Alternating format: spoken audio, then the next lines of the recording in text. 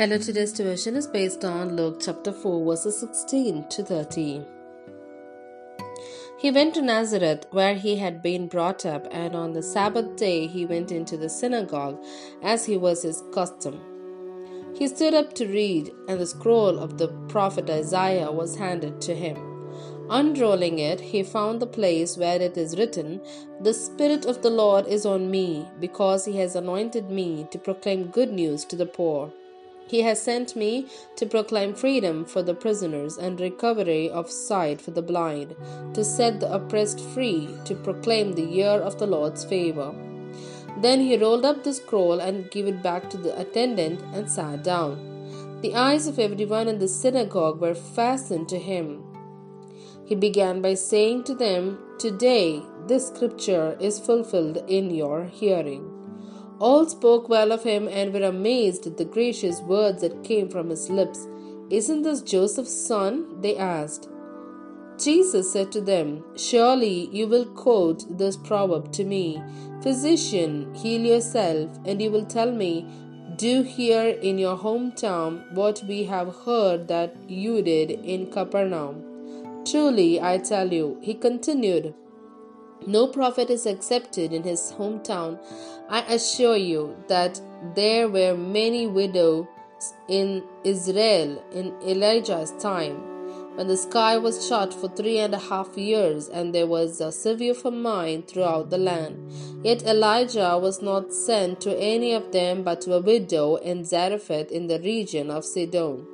And there were many in Israel with leprosy in the time of Elisha the prophet, yet not one of them was cleansed, only Naaman the Syrian."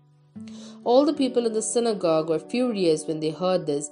They got up, drove him out of the town, and took him to the brow of the hill on which the town was built, in order to throw him off the cliff. But he walked right through the crowd and went on his way. Here ends the Bible reading.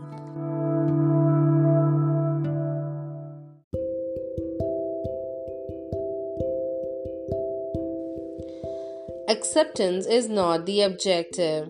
Jesus is our role model in a million ways, and one such instance is how he took insult and rejection in his earthly ministry. We face insults small and big in life. How do we react, and how should we react? Luke chapter 4 verse 18 is a brilliant list of job description about the earthly ministry of Jesus, prophesied way back in Isaiah chapter 61. Jesus read the scroll, which is a powerful description of why he came to earth apart from dying on the cross for the sins of all mankind. However, the listeners, many of them, said that he was only Joseph's son, a carpenter. Did Jesus stand and prove his worth, explain his credentials, or show some miracles to give their approval? No. Many times we feel tempted to get the people's approval or prove our worth. Jesus is teaching us from this example of how the only approval he needed was from God, and no human disapproval can nullify the approval from heaven.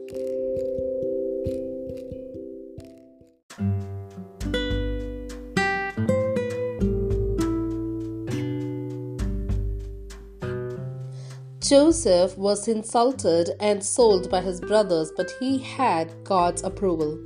Daniel was hunted and condemned by his fellow garment workers, but he had God's approval. People wondered why Jesus went into the home of Zacchaeus, but he had God's approval. We think we need to compromise on our righteousness to get man's approval, and we still will never get everyone's approval or acceptance. Stay committed to your life's objective, and human acceptance will not be the priority. Queen Esther is another powerful example where she walks before the king trusting God's approval even at the risk of death. Gehazi wanted to become rich. He lost God's favor. Zacchaeus gave away his riches and he found God's salvation. Judas, who betrayed Jesus, lost. The criminal who repented from the cross was assured eternal life. Acceptance by people should not be the objective. Are you accepted by God? Once we are washed by the blood of Jesus, we are given a new name and a title. We belong to Jesus. Are you still looking for human approval? Are you not aware that you are a part of God's royal family? Let's think about it. Amen.